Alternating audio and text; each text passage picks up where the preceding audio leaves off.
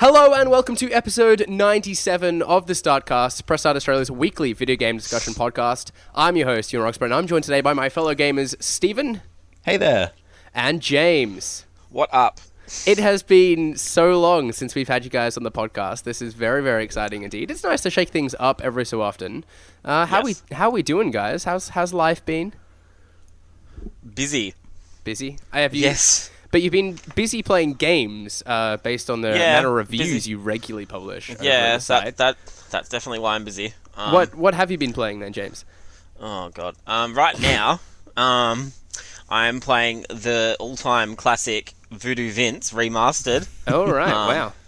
It's one of those games that I'm sure everybody was like, "Oh, why haven't they remastered Voodoo Vince?" And then tens of thousands of people were like, I don't know, they should, and then Microsoft did it, but it's okay. It's just, it could be better. It's very old feeling, and yeah, it's interesting. Like Ukulele just came out, and that was a little bit lukewarm reception, and this is kind of the same thing. Like this kind of style of game was possibly left better in the past. And I also smashed Persona pretty hard. Yeah, right.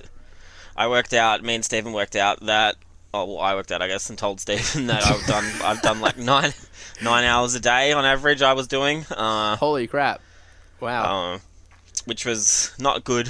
Which was good. Like, the game, I just wanted to keep playing it, but... So the game was good, but playing it 9 hours a day, not so much. It takes its toll on your brain. Yeah. For sure.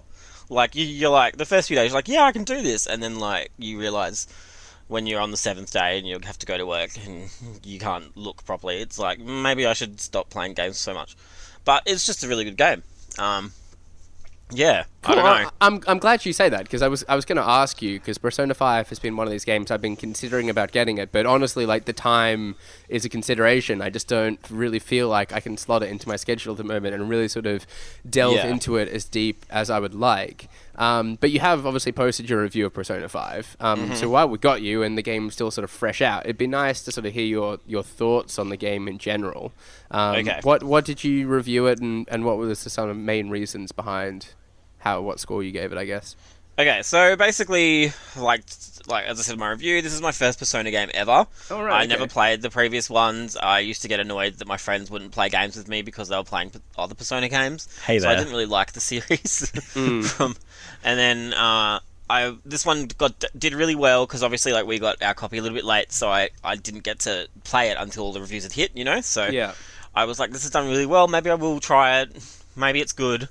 And yeah, like, it's so, like, people go on about how turn-based games are kind of dead or how they're slow. Well, not how they're dead, but, they're not, they feel aged and stuff. But I just feel like this just, like, breathes life, I guess, into the genre.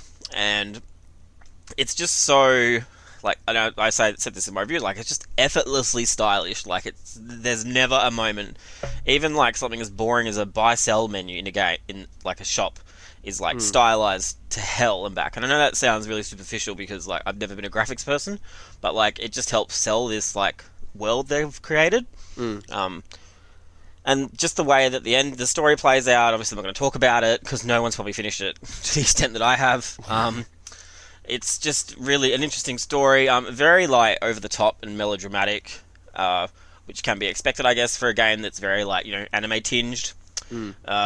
But really good. I don't know, it just, like, pulls you in, and the dungeons are amazing, like, the outside of dungeon stuff, which, if people don't know, like, it's basically like a high school life simulator, I guess.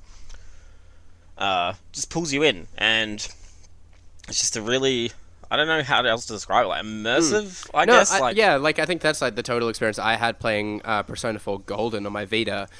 Granted, I didn't get far through to it, because, again, like, time came an issue, there was some other game that came along that I wanted to play or whatever. But from what I did play it, I was, like, really immersed in the sort of the characters and the story that they were embarking on and the mystery of the game. From what I've heard of Persona 5, that there is kind of a good mystery that surrounds it too. And I'm not a big JRPG guy, let alone a big turn turn-based guy. But I felt like the turn-based kind of worked for it because you're managing so much. You're managing your party. You've got like so much on the go at once that having the sort of strategic element that sort of comes in hand with turn-based combat worked quite well for the game. What about yourself, Stephen? Have you been playing any Persona 5 or you been dabbling in something else? Basically, Persona 5 is all I've been playing. Not to the same extent as James, unfortunately, as much as I would like to. But like, I'm about you had to like 30 eat hours and go to roughly. the bathroom and stuff as well, right? Yeah, basically. I did all those things. But I don't know, it's just weird. Like, I'm struggling to fit it into real life, and then I don't know, when I'm playing the game, I'm doing a real life simulator where I'm struggling to fit in like study and going into dungeons and stuff, and it's just a weird sort of representation of my life in a video game. But yeah, I'm pretty familiar because I've played through, finished Persona 4 Golden a couple of times, and that sure did take a long time. But yeah, I sort of was really looking forward to it. And James is totally right, like in how he says that it's always interesting to look at. Even like a post battle screen, it will just be animated so amazingly that you just kind of want to look at it every time. You never like skip whatever. It's just really nice. And I guess as well, with James talking about how it's sort of easy to keep playing, there's always something to do next. Sort of, you'll go to bed in the game, and the next day there'll be 5 or 6 different things you could choose to do.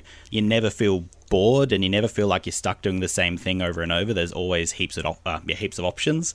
So yeah, and even if like I find, even if that stuff is kind of mundane stuff, it fills a meter of some sort, like your social stat or like your confidant or confident ranking, and like that's addictive as well. Like it's just so exciting because with the romance or social link system that they used to call it, they just unlock so many cool things in the battles and stuff, so you really, really try to do as much of those as you can in the time that you've got. Yeah, and it's really good how they sort of link together the whole, what was social link, now confidant system. You sort of get to know characters as you spend more time with them and see their sort of overall story. And in doing so, say if they're a character that's in your like dungeon party, they might unlock new abilities for them to do once you become sort of closer as people.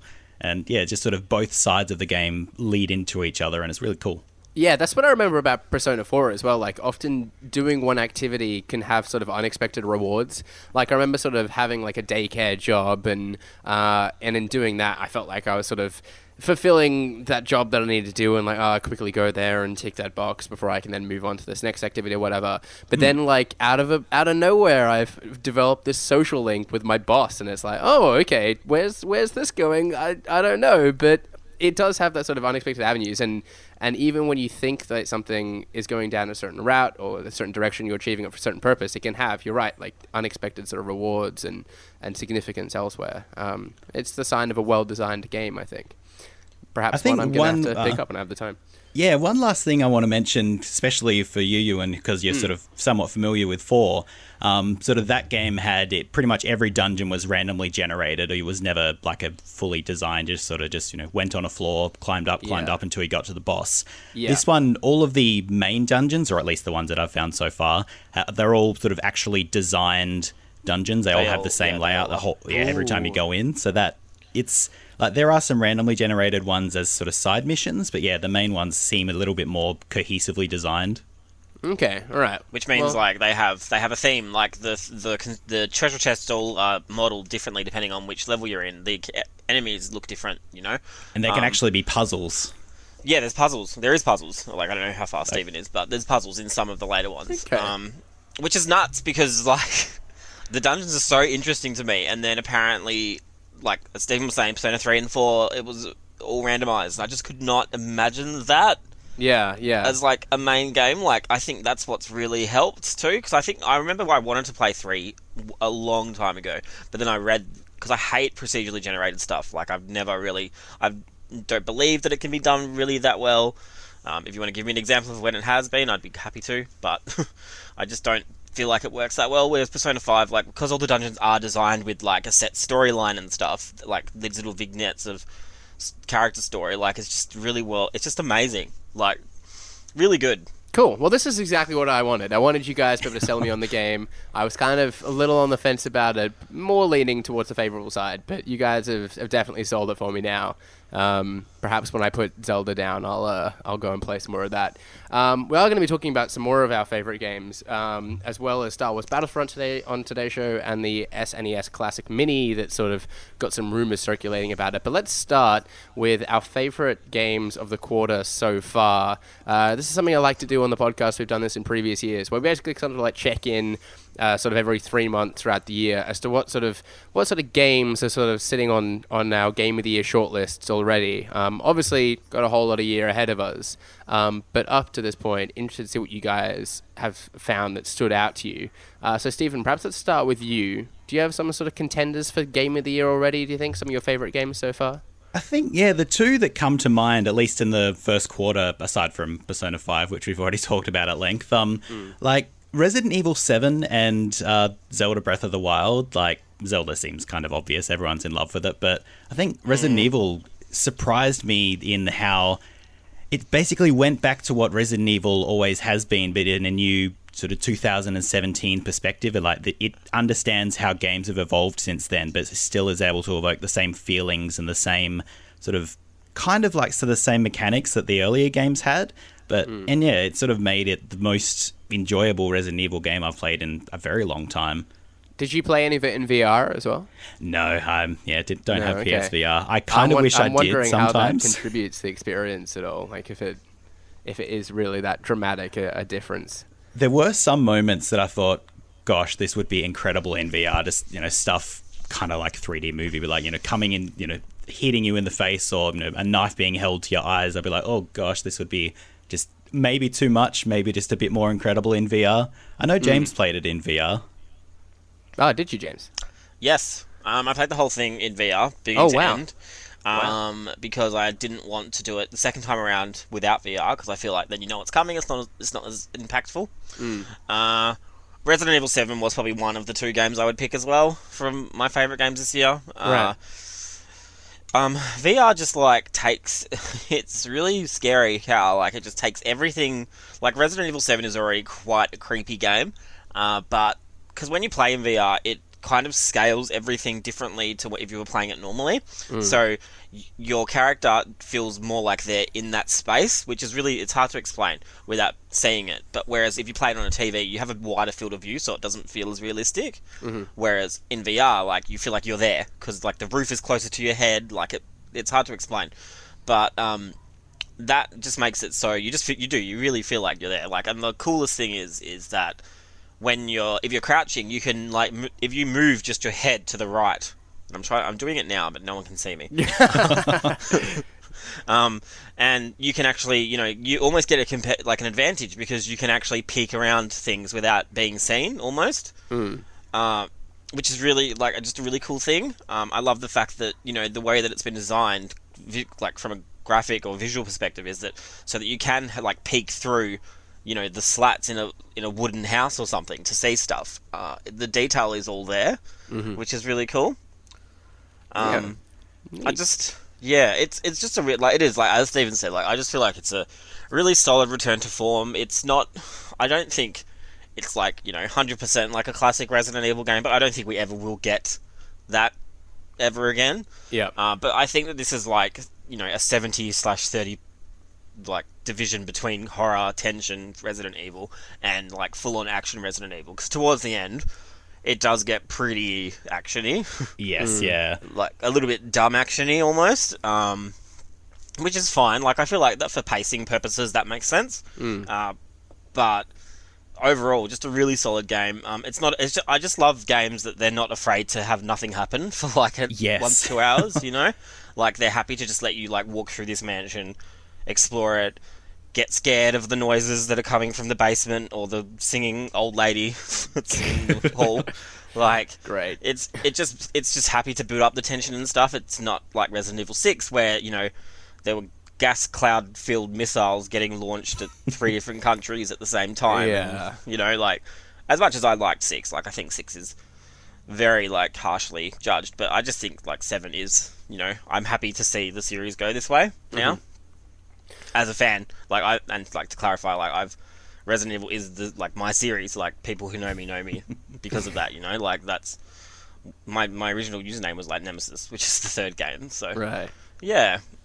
Okay. Well, I'm glad that you enjoyed it so much. If you're that much of a fan, then I'm glad. I just that hope worked the out next for you. one. I really hope the next one's VR as well. Like I know that's selfish because not everyone has a VR thing, but like I just feel like it adds so much to the experience. Maybe I I'll think it have was one generally by a pretty then. good reaction to it. I want to get Steven in VR now. Have you played anything in VR? I've played about 15 minutes of Team Fortress 2 at a PAX like 4 years ago. So yeah, that was like I on think old I did that same Oculus demo. as well. It was like on the first dev kit for like the Oculus One, I think, before it was all wasn't too HD. good. Yeah. Oh, okay. That sounds like fun. We should definitely do that, Steven. What was the second game then, James? You mentioned that Resident Evil was one of two. Yeah. So Nier Automata. Just a really weird, kooky, out there game with like a nuts over the top story that you have to play the game like 5 times basically to get the full story. Right. And that sounds shit and repetitive, but it's not. Like little bits change, and that's what happened in the first. I don't know if anyone here played the first Nier. It was done the same way, but probably less elegantly, I would say. Mm-hmm. Whereas in this one, it's this weird story, this post-apocalyptic story about like humankind versus robots, and like what it means to be a human and stuff like that. It's bizarrely philosophical, but at the same time, it's just like you can't tell a story that you tell in Nier in a movie or in like a book. Do you know? Like it's like perfectly made for that type of medium. Does that make sense? Yeah, no, I get you. I like, especially like that as well when you get a narrative that feels like it's right at home in a video game.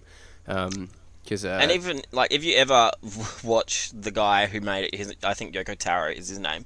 He's just nuts, but it's so good. Like he's like, oh, Square Enix probably won't market this, so it will flop. So can we please prove to them that my game is good? And it's just like he's just so out there with his appearance, just ridiculously eccentric. The DLC for Nier, which just got announced, has you fighting the CEO of Square Enix in a coliseum. Like that's the kind of thing it is, and it sounds so dumb, but it's one of the funnest games I've played.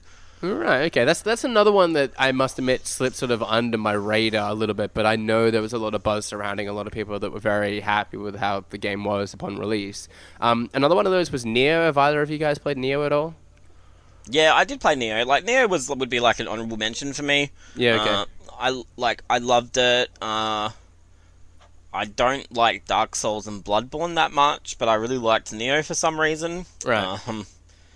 But I don't know. At the same time, it was just so similar to those games. That's why I decided not to include it from the other two.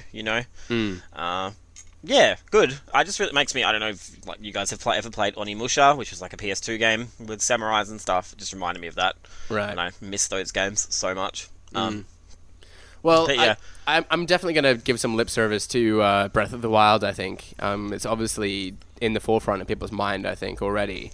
Yes. But I've only just started playing it in the last week or so. I had the opportunity to spend some quality time with it. And I got to admit, like... Switch? On the Switch. Right. And I was a little apprehensive about it first because I knew there was a lot of people excited about it, and whilst people were getting excited about it, I was still playing Horizon, which is game number 2 for me. But I guess I sort of dismissed a lot of the excitement to be, well, it's just kind of doing what open world games have been doing for years now, but because it's a Zelda game, there's that much more hype surrounding it. But that's totally wrong. Like this is a special game. I think what's been like most exciting for me has just been like the environmental puzzle solving. You sort of like come across something as simple as like a ravine or a river that you have to cross, and the tools that you need to get across there are just sort of littered around you, but it doesn't really tell you what to do. Like it'd be, there's an axe on the ground that you can pick up and then use to like chop a tree down so that then creates a bridge across the ravine, or you can find a leaf that like fans the sails of a boat and lets you cross the river. And it doesn't sound like much, but it is like really clever sort of game and world design to put those sort of pieces of the puzzle there at the hands of the player and allow them to put it all together themselves. So that's been just a really sort of rewarding experience for me, and I've been really enjoying that.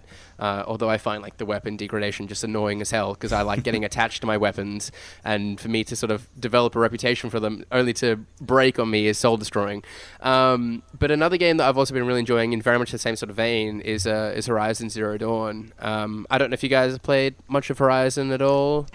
I'm 20 hours in. It's the game that I'm playing right now. Okay, all right. So I'm probably about 30 hours in, maybe a little more than that.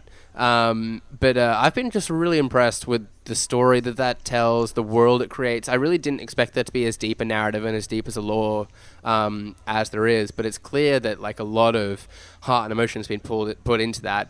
I don't think it has like nearly as good as sort of environmental sort of puzzle solving and stuff, as I mentioned, that Zelda has. It is much more sort of traditional, I guess, an open world in that way. I wish I played it first before Zelda. Yeah. Because I mean, like, I was so down on this game. Like, I was like, it's gonna be shit. And, like, they showed you all the best bits in the demos, and like anyone who's friends with me would knows how much I was down on it. And I was like, Zelda would be better. And even though I love the climbing and the sailcloth and all of that stuff in Zelda, like I'm having played that.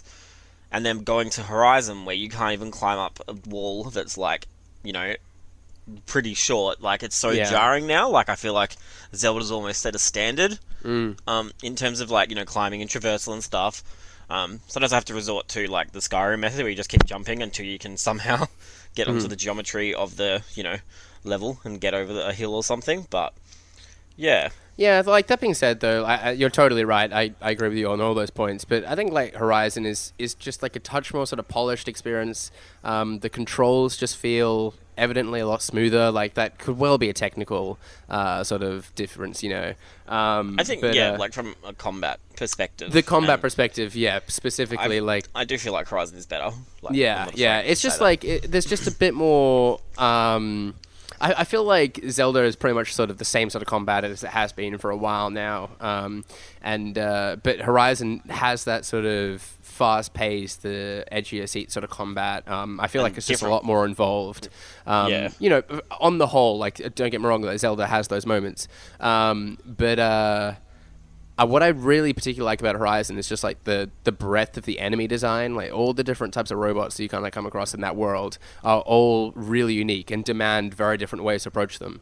So I appreciate that quite a deal. No honorable mention for Mass Effect though, James? Well, of course. I just had to throw that out there. I wasn't sure if people were going to be going, oh, no one's going to mention Mass Effect. But I think it's probably Mass Effect was good too, but like I preferred Resident Evil and Nier over those two games. I loved. I still stand by my Mass Effect score.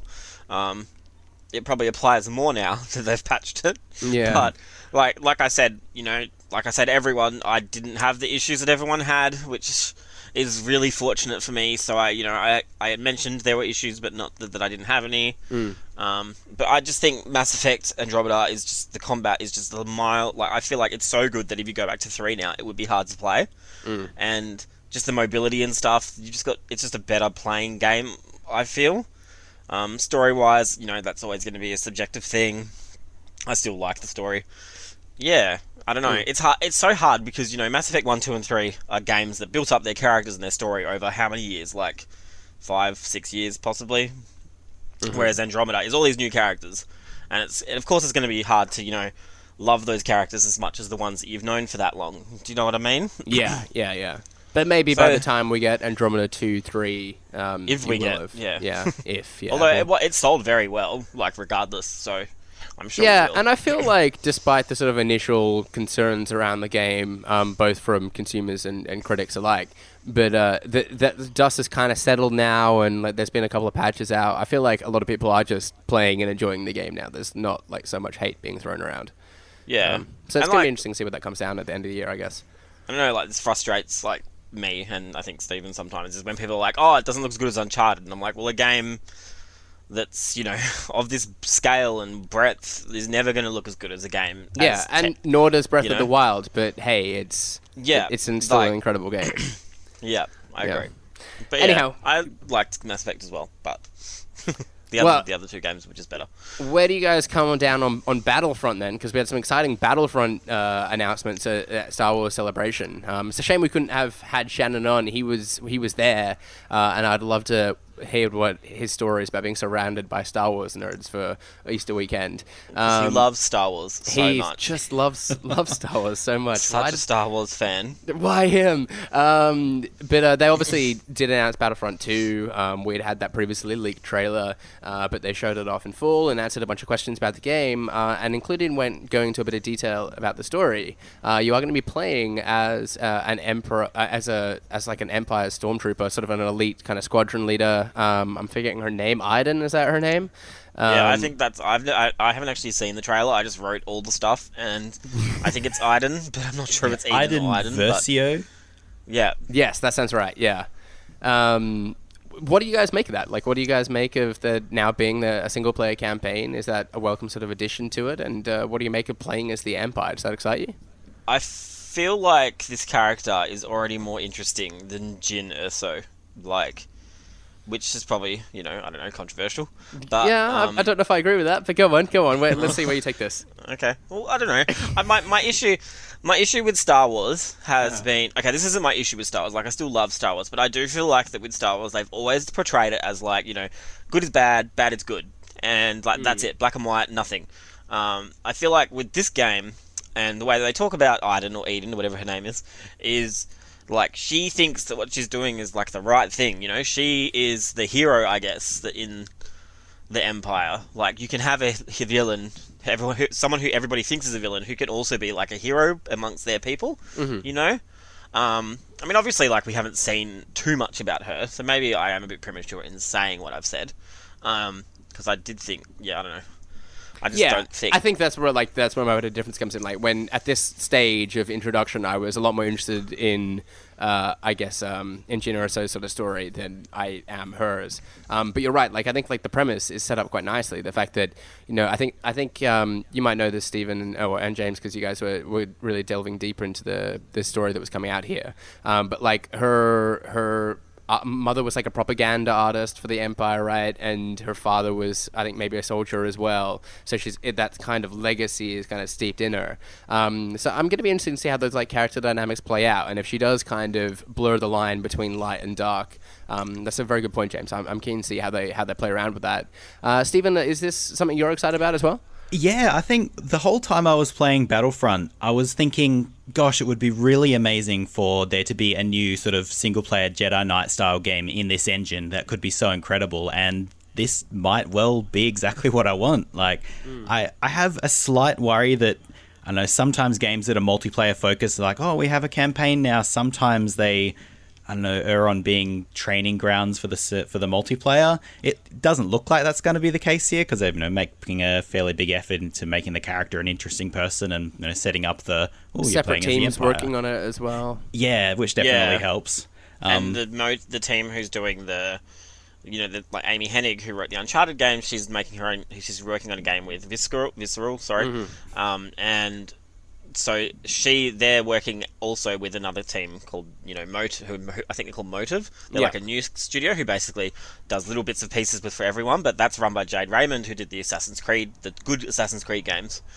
And I just think that they might be even setting up some kind of continuity and stuff there, which I think is really cool. Oh, right, okay. So, just to clarify that, so it's EA Motive that are doing the campaign single player for Battlefront. They're working largely on it, yeah. Right, so they're in sort of cahoots with Amy Hennig and Visceral, who are doing their own sort of thing. Like, who knows, that, like, from what I understand, like, they're consulting with Motive to get ideas in terms of storytelling and stuff. Right. But this one's actually being written by the guy who wrote Spec Ops and Resident Evil 7. Yes, I had heard that, and that really excites me, yeah. Because the Resi 7 story was quite good. And Spec Ops The Line story was incredible as well. Yeah. Yeah, look. Is that something we disagree on there as well? No, we don't need... That's not part of this podcast. Well, I have to say, everything you've said just now basically gets rid of any concerns I had then. Like, yeah, if they're putting this much effort into the single-player component of it, then it is exactly what I've wanted out of Battlefront 1. So, yeah, counting the I think key what to the most thing. excites me about Battlefront 2 is that like just the people that are best for the job seem to be doing what they ought to be doing. Like DICE are system makers, they are like multiplayer makers. That's what they specialize in do. So they're concentrating that, and then like we've got this sort of like, this team of brand spanking new sort of story writers that we've kind of pulled together a whole bunch of exciting people and formed this new studio. They're going to work on that with like through consulting with video game veterans. And then you've also got Citron as well doing like the vehicular stuff, the sort of space combat too. They obviously like worked on the Burnout games of the past and Need for Speed more recently as well. So I just feel like they're getting like the right people for the job and like putting them where they sort of belong and making sure they have the best sort of complete team working on it. That really excites me too. I do. Like, I feel like it's so easy for people to just announce a new sequel, be completely tone deaf to everything that, people want and stuff. But I feel like with Battlefront 2, everything that's been announced has been almost to, like, completely like allay any concerns that you might have had with the first game. Like, heroes and villains were shit in the first game. The way that they worked is like temporary pickups. Now they're like more like Battlefield 1 where you've got like the skills and stuff, and they can be developed. And then Criterion are working on the vehicles, which the vehicles in Battlefront 1 were okay, but they could be way better. And the Burnout people, yeah, like you said, you can't go wrong. Yeah. And then a campaign. It's just like fan service as well, like, and just listening to the community, like based on their criticisms of the previous game, like no single player, right? We got it. No space battles, all right? We're gonna add those too, and they've even gone so far as to say there's not gonna be any season pass. Yeah, which they're is amazing. Gonna add like a deeper progression system, which was my like core complaint with the first Battlefront game. It's really exciting. Like basically everything they've said so far has been we're fixing like a previous mistake with that last game. And I know that nobody really... I feel like people probably aren't as excited for this as I am, but prequel content is really a big thing for me.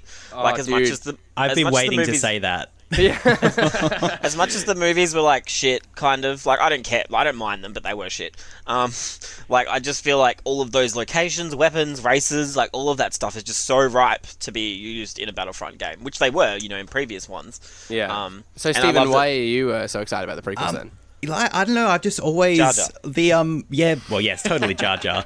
But like, I don't know. I do similar to what James was saying. The battles and environments that happened, like they were weirdly enough, they were the Star Wars films that I kind of grew up with, and I played all the games that were coming out around that time. And I don't know. I battled through the really horrible Star Wars Episode 1 game on PS1 just because I was so into it. That was like Mass Effect 4, Mass Effect.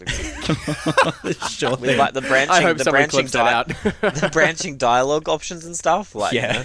But like legitimately, I can't wait to fly around in a Naboo starfighter. Like those things are really cool. I like them, and I'm just happy that they're not being completely ignored. Like I can get why they probably wanted to avoid it for the first Battlefront or this first Battlefront. Like that's confusing because like they want to make sure they stick with the stuff that is well known and that people are definitely going to enjoy. But I'm super happy they're expanding into the prequel stuff. I'm just keen. I for couldn't the agree like with you guys droid more. cars and Like, stuff. I totally agree. Like I'm like you. I sort of grew up with the prequel trilogy. It maybe was for preschoolers, but that's beyond the point. But like I saw Episode 1 that came out, and then my parents like, all right, well, there's all these other films that you can go and watch. Why they're better than that shit show that we just watched, so let's do those. And then like obviously 2 and 3 when they sort of came out as well. And I think like with the prequels, as a sum of all their parts, they're not so great. But if you kind of like extract certain things, there are some really cool moments. Like Darth Maul is still one of my favorite characters out of the entire saga. And I'm stoked to see him just kind of like plastered all over the marketing so far of the game. Yeah, so, it's like, remember when you used to have him on Pepsi cans when we were young and stuff? Like, I've still got my Pokemon trading card folder is in my cupboard, and it's like a Darth Maul folder. Like, it's the most early 2000s thing I could ever own. Like... So it sounds like we're all pretty excited about Star Wars Battlefront 2 then. I'm very happy to hear that. Are you guys excited about the SNES Classic Mini rumors that are circulating at the moment? Yes and no. Oh, what a turn. Okay. Why yes and no then, Stephen? Let's dig into this. Well, I'm excited because, I don't know, I like my NES Mini. It's a cool little collector's-y thing. But the main reason I'm not as excited about it is I would just prefer to play... I found the same thing after I got the NES Mini. I just would prefer to play them on the Virtual Console. Like, I think my favorite part of the NES Mini was the NES controller that came with it, because you can use that with the Wii or Wii and Wii U. But yeah, I would just really like to, I don't know, be able to have the Switch, and if the Switch gets Virtual Console eventually, it'll have sort of more range of games you can put on there. You can choose the ones you want. You're not sort of stuck with the however many that they choose to put on there. And portability. Yeah, there's that too. Like, this seems like a really cool collector's item for people who haven't really been keeping up with current consoles. Like, go and spend $100 and you can play all the NES or all the SNES games that you remember as a kid, and you've sort of stopped playing games in the meantime. But I don't know, for me, I would just honestly prefer to play it on a Virtual Console. Yeah, I think, go. No, I mean, I reckon like we're gonna get Virtual Console anyhow, though, right? Like that's gonna come around eventually on the Switch. Oh my god, imagine if they didn't. That has me a little bit worried. They can coexist, is what I'm saying. Like, I don't think it has to be one or the other. They definitely can, and I do feel like the Mini NES is like the breadth of those customers. Like, if you go onto like the EB Games Australia Facebook page and you just look at all the complaints about the Mini NES, it's coming from like people who are just so different to people who would play games like us, I guess. I do feel like the audiences and the demographics and stuff, the crossover is probably... There is some crossover, but not heaps. People who just liked simpler games, you know what I mean? Yeah. I just feel like with SNES, like SNES is more interesting to me infinitely than NES. Like, I think NES is a little bit like too on the nose now. Like, too, not on the nose, but just too old. But with SNES, like... Still pretty good, but like Stephen said, like, do I really want like another HDMI port taken up by a console that I'm not going to use that often on my TV? You know? I think like I'm particularly excited about this because I did get a NES Mini, and the reason for that is like this console came out before I was born. I've never had the opportunity to play most of these games. That's so weird. Talking with us oldies. But like now I can, and with the sort of controller, or more or less the sort of like a replica of the controller that it was intended to be played with. So I feel like I'm just kind of getting a more authentic experience with this than I would if I was playing on Virtual Console, which is kind of what I want as like part of my gaming sort of education. So I think for like people like me that kind of want to go back like that way, I think it is quite a unique experience that is very hard to get otherwise. I totally think find the NES like. Did you play much NES games? I think. Wow, this has aged really well. Yes and no. There were like Excitebike, not aged well at all. Like, I can't imagine ever playing that for more than like 5 minutes. I don't think I did. But like the Mario games, obviously, keep up very well. I think Metroid does too. Even the sort of like original sort of Zelda games as well. I think they hold up pretty well. Is it Zelda 1 and 2 on the Mini NES? Yes, I think so. Yeah. Have you tried Zelda 2? I've not yet. No. Okay. That's gonna be fun. Not more than like jumping in and seeing what it looks like. Although I have seen like people speedrun it and stuff. So I can't imagine I'm going to play it without the help of a guide. But yeah, I'm excited for that. Quick saves is a godsend, I would say. Yeah, and that is the other thing. Like, having save states is also, for someone that is also like pushed for time and has got a myriad of games they want to play, like save states is really, really useful too.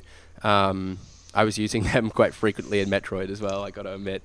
But yeah, like that's what excites me about like these sort of classic consoles being re-released. It just feels like more of an authentic way for me to experience these games. That being said, that must be like a pretty small market of people out there like me that want to do that. So everyone who's your age who plays games, like I'm sure there's a lot of people who are like that. Yeah, I don't know if there's that many people that want to go back though and like play those early games that they didn't. I think like most people are pretty comfortable playing the games that are released now. Yeah, I guess I see what you mean, but like retro's cool again. Yeah, that's true. That's true. Yeah. And I think, like you alluded to this earlier, James, is that there seems to be like a number of people that maybe have fallen out of games, but they see something like this coming out with all the games that they sort of played as a child, and then sort of go, "Oh, well, that'd be great. I'll get that. That's only $100. I can do that. I won't spend like $500 on a PlayStation. No, let's get these games that I can sort of play with my mates again." And I think that it serves a market like that is quite cool. They may not necessarily want to get a Switch so that they can then get Virtual Console games down the line, but if they can just spend like $100 and have like those 30 games that they particularly liked, I think that's quite neat. Just so many amazing games on SNES as well. Like, yeah, well, which ones would you like to see on there? Like, Super Metroid is a must. Oh, of course. Even though I've finished it properly recently, and I think it's a bit overrated, but it's good. And the Donkey Kong Country games, all amazing. Although I wouldn't be surprised if they only included like one of them on there. I can't even think of much more. Was it Chrono Trigger that came out? I was going to say the RPGs are very popular, but I don't really care that much for them. But yeah, Chrono Trigger, I think, and Secret of Mana are the two big ones for SNES. If they can get Square Enix on board to bring those games to the mini Super Nintendo, that would be amazing. Yeah. I mean, that could be hard though, but like those are like two particular games that I constantly hear thrown around as some of the best games ever released. So I'd be particularly keen to try those out. Yeah, I mean, Street Fighter 2 I can see has been on there, but there's just so many ways you can play Street Fighter 2 now, right? Yeah, I know. That's exactly why Capcom will port it to that too. Yeah, yeah. Fill one of those spots. One thing that you can't get on Virtual Console is, for whatever reason, you can't get the original Yoshi's Island on Virtual Console anywhere. And if they got that on this system, that would be enough to sell it to me, I reckon. Like, and I can see there being like a Link to the Past, right? And Super Mario Kart, like how did I forget about that? On there. Yeah. And I mean, for me, I think like the Mega Man X games, if Capcom comes on board, like they were sort of, I played the Mega Man X games ages ago as a kid, and I'd be all about jumping back in. And then there were the Kirby games on the Super Nintendo as well, which was sort of fairly, at least like Dreamland 4 was a late game on the Super NES, and it was really impressive visually, and it had amazing audio compared to some of the earlier games. And that would be awesome, Star Fox. I think. Oh, yeah. That's an idea. I think there's a fair few in this roster that kind of excite me, so I'm keen to SNES see games, this there's just so many good games on SNES. Like, it would be really hard, I reckon, for them to do just 30 games, but I'm sure they will work it out. Maybe there'll be some secret hack that lets us get 60 again, something like that. Imagine, like, Super Mario RPG would be amazing. Oh, like, man. You know, it's quite hideous now, but it's one of those games that a lot of people wouldn't have played. So, you know, once again, that's a Square thing, though. Yeah. Yeah, well, we'll keep our ears to the ground, won't we? Hopefully we hear more about it soon. And with that, let's bring an end to what was episode 97 of The Startcast. Subscribe to us on iTunes and other podcast service of your choice. Just search The Startcast. You can follow Press Start on Facebook, Twitter, and YouTube at PressStart.au. Visit the site at pressstart.com.au and join the conversation using the hashtag TheStartcast. I've been your host, Ewan. You can follow me on Twitter at Ewan_Roxborough. Joining us today was Stephen. Hey, I'm at Stephen Impson on Twitter, and I've got some reviews coming up. I don't know if I'm allowed to say what it is. But yeah. Here you are. Oh, I am. Juicy embargoes. Oh, okay. It's Puyo Puyo Tetris, and I can't say if I like it, but I've got a review coming soon. You're playing that on the Switch? Yeah. Yes. Yeah. Okay. Excited to see what you say about that. Also joined today by James. Yes, so my Twitter is, it's at, and then ATJAMZ, so like jams. It's just, a thing. It's a very meta, like, Twitter username, but, that's you got just anything me. in the pipeline at the moment? Anything you're working on? You want to tease us? Just Voodoo Vince remastered. It's a bit of, I just played a lot of games, so I guess I'm taking it easy at the moment. With, Must be a good palate cleanser after 100 hours of Persona. Good old Vince. Yeah, it's definitely good. It's the graphics are just as good as Persona, and the voice work is just as good too. I've been having a bit of... Sorry, go on. There is more, but like, I don't know. It's like all like far away, not street dated. Oh my god, like embargoed kind of stuff. So sure. Ooh, yeah. Okay. Lots behind the curtain. Still to be revealed. Very exciting. Well, thanks for tuning in. Until next time, happy gaming. See ya. Bye. Stephen remembered what to do. Thank you, Stephen. Oh, was that? Yeah.